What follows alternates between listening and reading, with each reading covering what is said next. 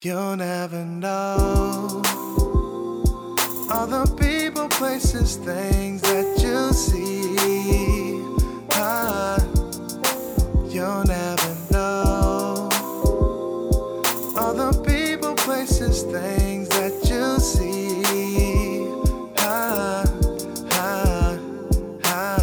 Lucky episode 7 of People, Places, and Things, a podcast all about the wonderful people, the fabulous places, and the fun things to do right here in Kansas City and beyond. Today, we're talking with the incomparable Bob Kendrick, president of the Negro Leagues Baseball Museum. The museum chronicles a time in history with a painful backdrop, but an inspiring hope off in the distance. He's just so smart, so gracious, and he's one of the best storytellers. Every time I see your son out, and he's sick of me, I know it, I say, I love your daddy. He looks at me and says, Shay, I know. You tell me this every time I see you. There's just nothing about you that I don't love. You are an impeccable dresser. Well, thank you. Coming from a rural town in Georgia, Where did you get all this style from? I grew up with it. I'm the baby of 6 boys, and my father was an impeccable dresser. But for them, the social outings primarily were church. That's when you got dressed. But I watched them, and I watched my older brothers, and I mimic, when you're the youngest, you're trying to mimic everything that they do. And I admired my father so much, not just for his sense of style or fashion, but his work ethic, everything about him, And so you're just trying to emulate. And as fate would have it, I would ultimately work in an environment where style and fashion plays such a great role in the story that we document at the Negro Leagues. And so it has become part of my persona. And I love it. I love putting stuff together, mixing and matching, trying to see if you can make it work. And so I really do enjoy it. You could really have a class to teach some of the young folks about presentation. I think that that's what's missing now. The whole idea of being thoughtful in your presentation and how the world is going to see you is missing. Oh, no question. And the story that we document was an era of fashion. It was an era of dress. So no matter where you went out in society, you wanted to look your very best. And this was increasingly true for Black folks. Part of it, I think, because we had been portrayed in such a way so that when we went out in society, we were going to give you a different viewpoint. We were going to put it together. And so, your great-grandmother, your grandmother wouldn't even go get the groceries if she didn't have her fineries on. So she's going to put her hat, her dress, her pearls, her gloves just to go to the store because it meant something when you went out in public. We become such a casual society now that appearance thing doesn't seem to mean quite as much. And I understand people have their own individuality and that kind of thing and freedom of expression and that kind of thing. But for those of us who are of any age, who can kind of relate to what it used to be back in yesteryear, it means something. And that's one of the reasons when we created the Dress to the Nines event that we do every year now in conjunction with the Kansas City Royals, that is so cool to see little kids dressed up to go to the ball game, because that's what used to happen when the Monarchs were in town. You went dressed. The late, great Buck O'Neil Shea would say a young kid could come from the cotton fields of Georgia or the textile mills of South Carolina coming to Kansas City to join the Kansas City Monarchs. And the first thing they did was they took him to see the tailor there at historic 18th and Vine. And the tailor was going to make him 2 suits, and he was going to pay him when he got his first check. He just signed for it. Got his 2 suits custom because it meant that to be a Monarch, you had to look good. As you were talking about the Negro Leagues, and the reason that it was invented is because Black men were kept out of baseball. Do you think that desegregation was a bad thing for Black sports and for Black people? The old adage, be careful what you ask for, you might get it, kind of reigns true with the Negro Leagues. Because I'm not sure that the African-American community realized what we were losing when we lost the Negro Leagues. Now, this was a sign of progress. But as I tell people all the time, there is always a cost for progress. And in this case, Black businesses paid a dear cost for what was deemed progress. The Negro Leagues were generating such incredible fan base that supported so many of those segregated, mandated owned black businesses. So essentially, these businesses were emerging to meet need. The Street Hotel, the black-owned hotel there at historic 18th and Vine at that era. Well, it wasn't uncommon for these athletes to go into a town, fill up the ballpark, yet not be able to get a meal from the same fans who had just cheered them, or not have a place to stay. So businesses like the Street Hotel emerged to meet those needs. Negro Leagues Baseball brought them a built-in clientele that led those businesses to their economic heights. So with integration, and in large part, integration was spawned by Jackie Robinson's breaking of baseball's color barrier, which ultimately led to the demise of the Negro Leagues. And when we lost the Negro Leagues, we lost that infrastructure that supported so many black businesses. And in some respect, and this is so hard, it's so self-reflective. We have to look in the mirror at ourselves because we turned our backs on our own businesses. We now had an opportunity to shop anywhere that we wanted to. And there was a time when a woman could go into a store, a mainstream store, and if she touched a hat, she had to buy it. Wow. Yeah, she had to buy it. That hat is now stained forever. And so there's this kind of sociological, psychological mindset that you feel like you're getting something better now that you have an opportunity to go to a place where they didn't originally want you to come. We can't run away from the fact that we kind of turned our backs as well. So now all of a sudden, those smaller black businesses could no longer compete. Yeah, and so they perished. And so areas like historic 18th and Vine or Auburn Avenue in Atlanta, Wiley Avenue in Pittsburgh on the Hill in Pittsburgh, or throughout this country, wherever you had successful black baseball, you had thriving black economies. Black baseball is gone. Then all of a sudden you lose that thriving base that drove those economies. And so it's bittersweet from that standpoint. Now, integration was good for the soul of our country. It moved us in ways socially that we never dreamed of. But while we were asking for integration, I think what we really wanted was equality. And we're still struggling right now as a society and as a nation to create an equal platform for all of its citizens. So I think that is still the ultimate quest as we look at our country and the makeup of our country today. In 1993, you became a volunteer at the Negro Leagues Baseball Museum, but you're in the Missouri Sports Hall of Fame for basketball. I wish I could say it was for my prolific basketball career, but it really wasn't that prolific. But the folks at the Missouri Sports Hall of Fame said you deserve to be in there. I think it really was for the work that we've been doing to keep the legacy of the Negro Leagues alive. And when they called me and said, we want to induct you into the Missouri Sports Hall of Fame, I said, you want to induct me?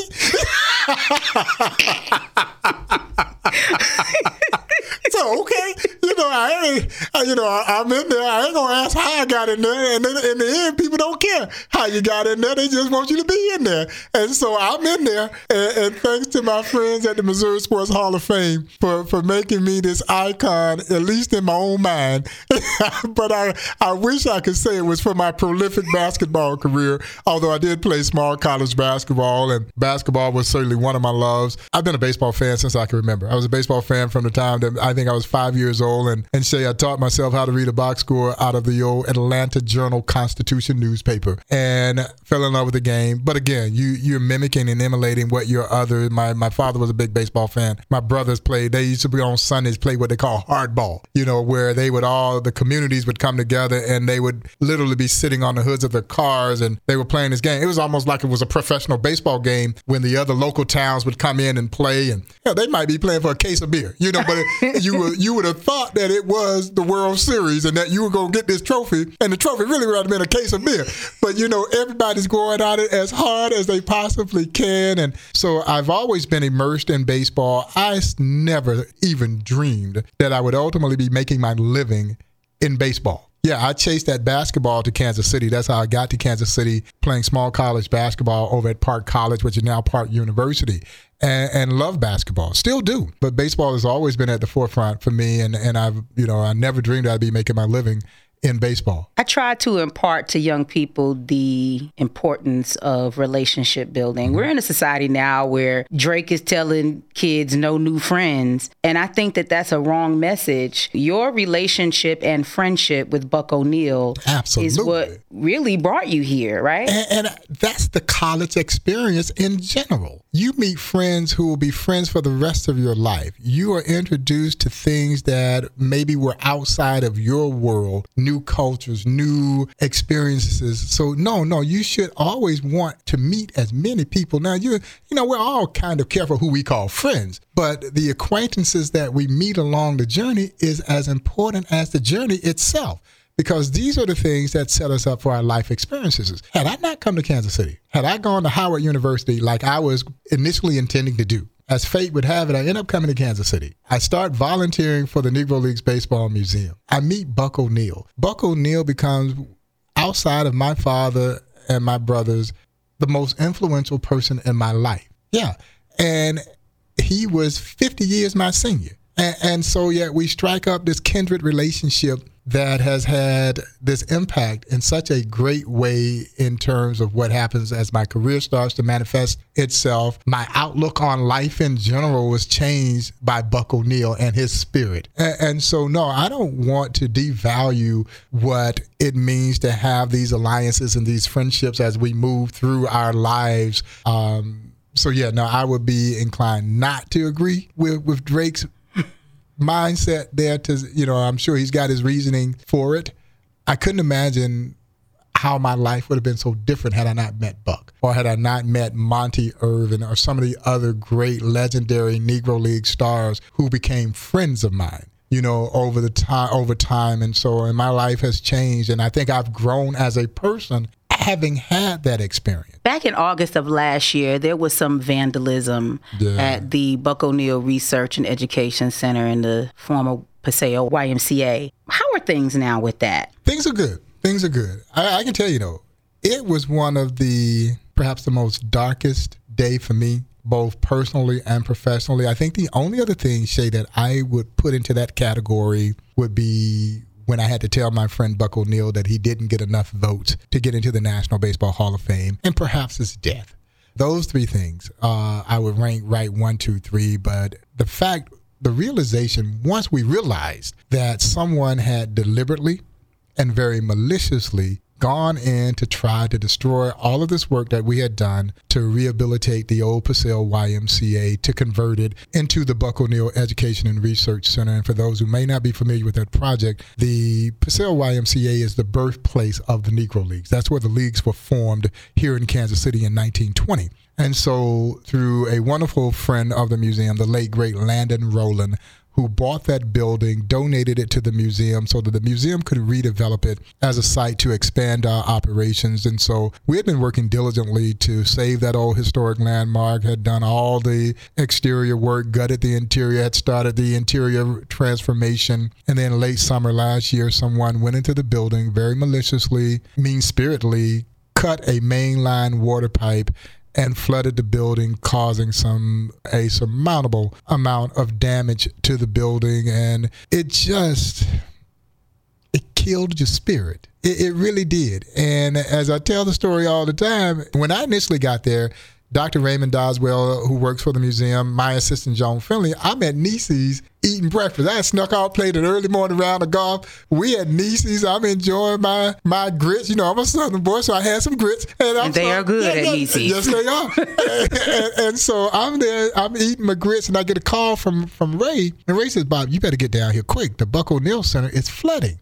Well, at that point, I'm thinking maybe a water pipe had burst or something like that. And I'm like, even then, I can't envision in my mind that it's going to be that bad. It's a water place. And so I stop what I'm doing and get down to the building. I get there, it's the aftermath. The fire department has come, and they had shut off the water valve, turned the water valve off, and they literally have these giant squeegees, and they're squeegeeing all this water out of the building. At that point, I'm like, oh my goodness, this ain't just some water, pipe that's burst.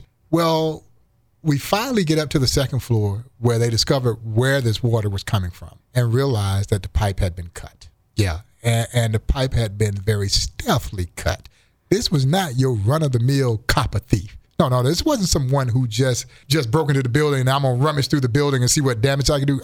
This was someone who had very carefully thought out and executed the game plan for a very malicious crime because they were really trying to destroy the building. Why? I have no idea.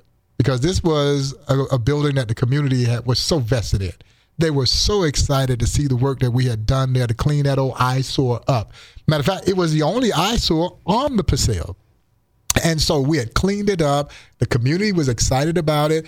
The community, when we started the demolition effort, they were coming in and they were literally hauling debris out of the building, doing anything that they could help, including the barbecue baron, Mr. Ollie Gates, who has been our pseudo project manager on this in a volunteer capacity. One of the most successful businessmen in Kansas City is in his boots and overalls, and he's in there literally moving debris because he wanted this building in memory of his friend, and he and Buck were longtime friends. And so to walk into that building and realize that someone had done this, it just kind of knocked the wind out of your sails. And as I tell people all the time, at that point, I'm ready to wave the white flag. I'm ready to say, people are mean-spirited. They will do despicable things.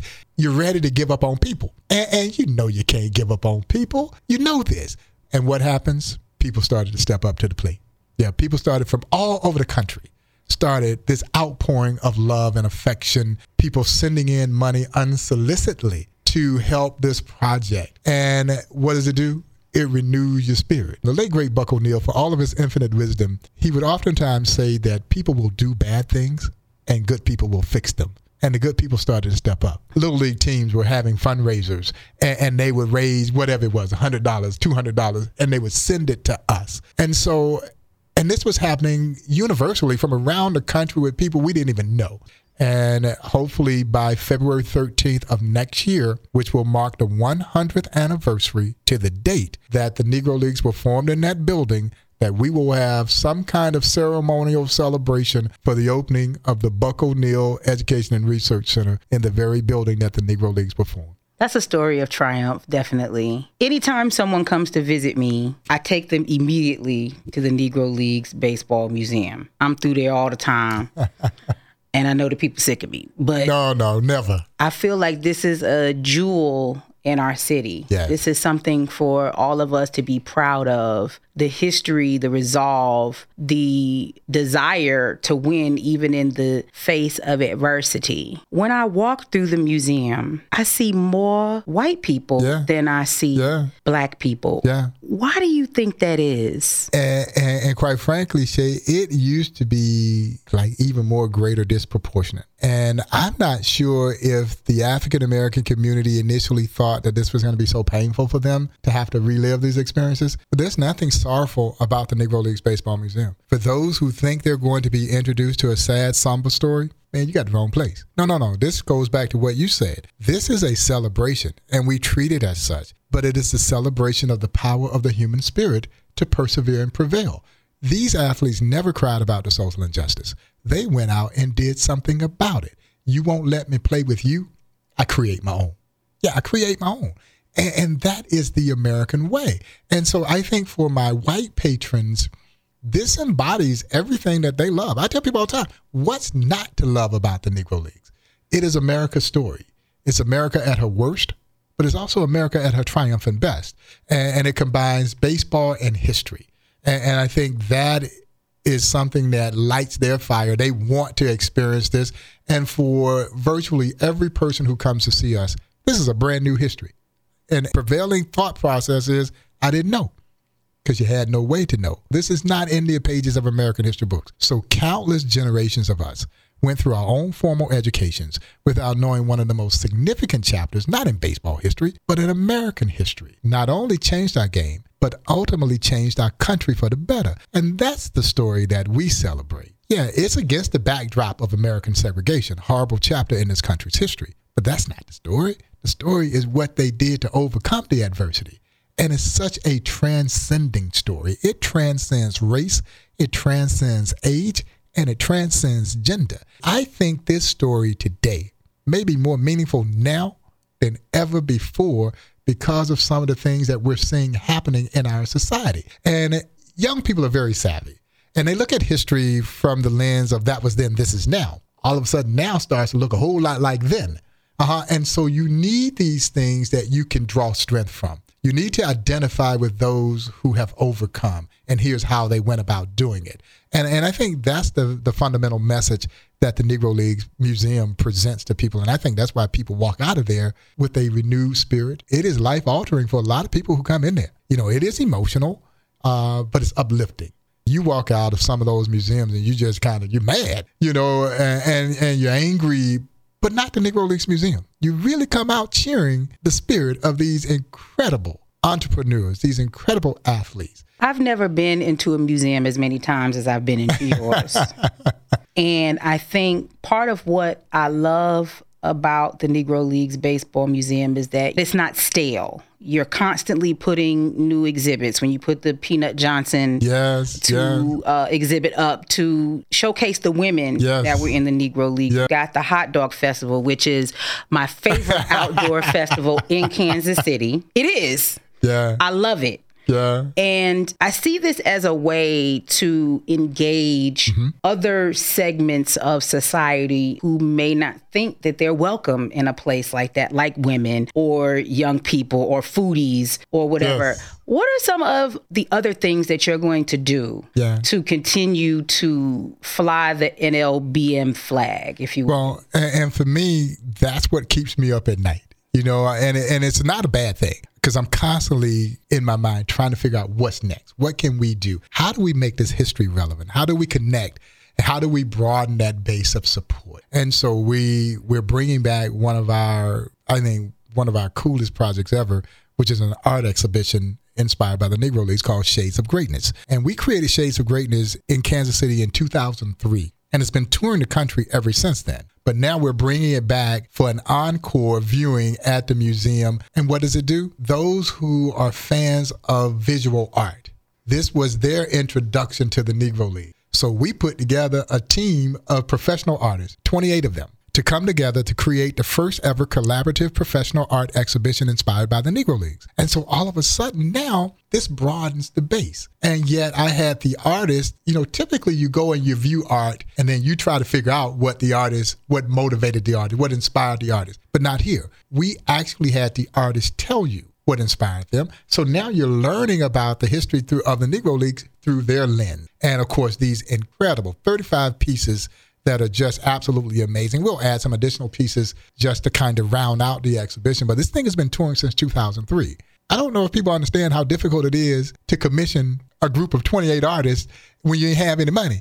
And so, you know, it's one of the things that I'm most proud of is we got 28 artists to come together, create these works of art for the little old Negro Leagues Baseball Museum. And this collection will only grow over time in terms of its value and its significance. We're opening up the new Barrier Breaker exhibit in June, and Barrier Breakers will celebrate the players who broke their major league teams' respective color barriers. See, everybody knows the story of Jackie Robinson, and rightfully so, the courage that he demonstrated being the first. But it took 12 years before every major league team had at least one black baseball player. Yeah, Boston would become the last team to integrate in 1959. It didn't get any easier for Pumpsie Green in 1959 than it did for Jackie in 1947. And so their stories deserve to be told as well. And if we don't tell it, who will? And so you touched upon it. You know, we created the Beauty of the Game exhibit because we felt like the role that women played in the Negro League should be more than just a footnote in history. You needed to know about Toni Stone and Connie Morgan and Mamie Peanut Johnson. And I'm so excited. I'm going to New York to see the new Toni Stone off-Broadway play on the life of Toni Stone.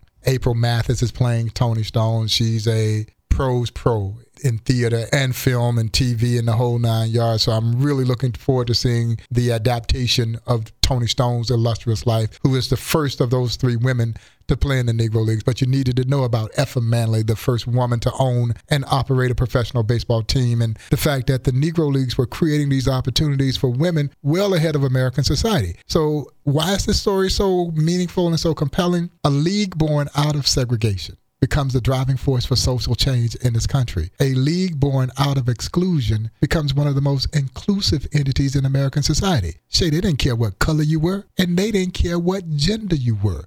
Can you play? Do you have something to offer? And for me, I think the Negro Leagues embodies everything that America is supposed to be. We're not there yet. Yeah. And I think that's why people identify with it once they are introduced to it. I think people understand better why I love you so much.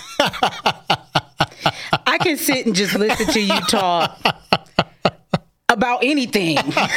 We could just open up the phone book and you could just start talking to me about anything, and I am totally enraptured in what you're saying. Oh, I appreciate that. We know there's been some problems at the American Jazz Museum. I personally think you need to take over, and it's all about leadership. You've got to have a strong and a transformational figure, and I see you as that. Yeah. I don't want to water you down and move you over there, but I just want to go on record as to say I think you would be the person who could really help turn that around. Maybe you not doing the day-to-day, but your leadership, and then you have like a vice president or something who can do the groundwork. Mm-hmm. Am I stepping too far out there? Well, I appreciate the sentiment, and others throughout the community have expressed that same sentiment. My passion is for this story that we take care of. We have one of the most unique set of cultural institutions, and I think the fact that we have this cultural campus at 18th and Vine, not just Negro Leagues Museum and American Jazz Museum, but the Black Archives of Mid-America, Alvin Ailey Dance Troupe. You've got the old Mutual Musicians Foundation, now the impending Buck O'Neil Education and Research Center. You've got an Urban Youth Baseball Academy. All of these things within a 2-block radius of one another, and it's something, Shay, that no other city in this country has. They would all be clamoring to have it at one central location. And for me, it's almost like a college experience. And it's all built around cultural. And I think cultural tourism is at its highest now. And I don't know if we've looked at that in the manner in which we should. And the uniqueness that we have there at 18th and Vine. People keep finding reasons to throw stones at 18th and Vine. 18th and Vine is the most authentic historical experience in Kansas City. Everything that Kansas City hangs its hat on, barbecue and jazz, all originated at 18th and Vine. So why wouldn't we want to tout that? That's the thing that we build our city on. I think there's a lot of work left to do. We're very proud of what we've been able to do over the last 29 years of our operations as a museum. And we think that we've just scratched the surface with the 100th anniversary celebration coming next year. And this thing, I think, could be so big. And I think it could be so profound and so paramount for our city as well as our nation. And we get a chance to try and tout that. And so, it's a dubious task to lead a national 100th anniversary celebration, and you got one chance to get it right. Now, I ain't gonna be here for the next 100. So we got to get this right, and because it's a once in a century opportunity, and you want to maximize it as best we can. But it's going to be so great for our city, and it's going to be so meaningful and impactful for the continued development of historic 18th and Vine. We were talking to Spike Lee last week on the morning show about his love of baseball, jazz, all of that, and he admitted that he's never been to Kansas City. And so, we were talking to him about possibly getting him here. He was really excited about wanting to get to the Negro Leagues Baseball Museum. And the reason why we brought it up is because 18th and Vine is Kansas City's Harlem. Mm-hmm. If you would, and him being a man from New York City, absolutely, he can understand the correlation. How do we continue to encourage the city to support 18th and Vine the way that it was done so many years ago, where that was the place for everyone to gather? Well, I tell people all the time, as we look so forward in our thinking today, for us, we're looking at returning 18th and Vine back to what it used to be. Yeah, when it was alive and thriving and jumping. It was literally a cultural crossroads where jazz and baseball intersected, and anybody who was anybody made their way to 18th and Vine. We want to bring that spirit back. We want, again, people are living there in the historic 18th and Vine Jazz District. And we hope that the continued growth through commercial development will continue to take place, and that people will not only find it a destination, but they will want to continue to live at historic 18th and Vine. Live, work, and play at 18th and Vine. And that, to me, encompasses the best of all the worlds that we could hope for. I just think that 18th and Vine is poised for a renaissance. Now, again, I'm the consummate optimist, but I just see it coming. I really do. And I just think that everybody involved with the planning process for this next phase of growth I think we all know that we got to get it right. And we want to get it right. And we want these businesses to be daring enough to come and set up shop and they be successful. Anytime that there's a failed business at 18th and Vine, we all feel it. There's never a day that I'm not happy to see you. Even if I'm in a bad mood, just to see you walk in the door, I'm like, oh my God, Mr. Kendrick is here. You know I call you Blue Cheese, too. Because he be dressing. So how can people support the museum? Yeah. If they're listening today and they are not in Kansas City and don't have the opportunity to walk through the doors and they want to support you financially, how can they do it? Well, they can go online to www.nlbm.com. You can make a charitable donation to the Negro Leagues Baseball Museum. If you're so inclined, and we hope you are, you can become a member of the Negro Leagues Baseball Museum. Shay, we have members from around the globe, many of them who will never step foot inside of our museum, but they understand how important and why it is so important that the legacy of the Negro Leagues plays on long after there are no more Negro League players left to attest to how great and meaningful this story is. And to me, membership is one of the ways in which you become a stakeholder in an organization. When you say every year, I'm going to write you a little check, it doesn't matter what the amount is. Memberships start as low as $25. They go up as high as someone wants to make a contribution to support it. But the fact that you say, I'm going to make that pledge and I'm going to do this on an annual basis because I believe in your mission, I believe in what you represent, I don't know if there's any more meaningful expression. So again, please visit nlbm.com, where you can make a tax-deductible contribution to the Negro Leagues Baseball Museum. If you're so inclined, you can follow me on Twitter at NLBMPrez, P-R-E-Z, where I try to keep people constantly in the know on what's happening in and around the museum, and the same handle on Instagram. I'm on both of these social media modes, and I don't know a doggone thing about what I'm doing. You're doing a great job. I want to encourage everyone who is listening to this podcast, if you live in Kansas City, to go as a family on 18th and Vine and visit the museum. I am also a member of the museum. I found it important for me to support not only with just my presence, but with my dollars. And it allows me to get into the museum for free. And so when I bring the people who come visit me, I get in free. They got to pay. And you know what I'm saying? It's important. It's important. And I really think it's important for the African-American community to understand that culture and heritage are not free, and that these cultural institutions are our voice, and we need them, because until these stories become ingrained in the pages of American history books, we need these stories. We need these institutions to make sure that people understand and that we have a place where we can go and identify with ourselves in all wakes, in all lights. You got to deliver my weight when I die, because you know I'm going to die before you. The Lord ain't going to let you leave here. We need you, child. You're going to be old as Methuselah, still coming up there dressing and teaching this information. Thank you so much for sharing your wisdom and knowledge with us. You're just a gem in Kansas City. I appreciate that. Thank you. We appreciate everything that you do.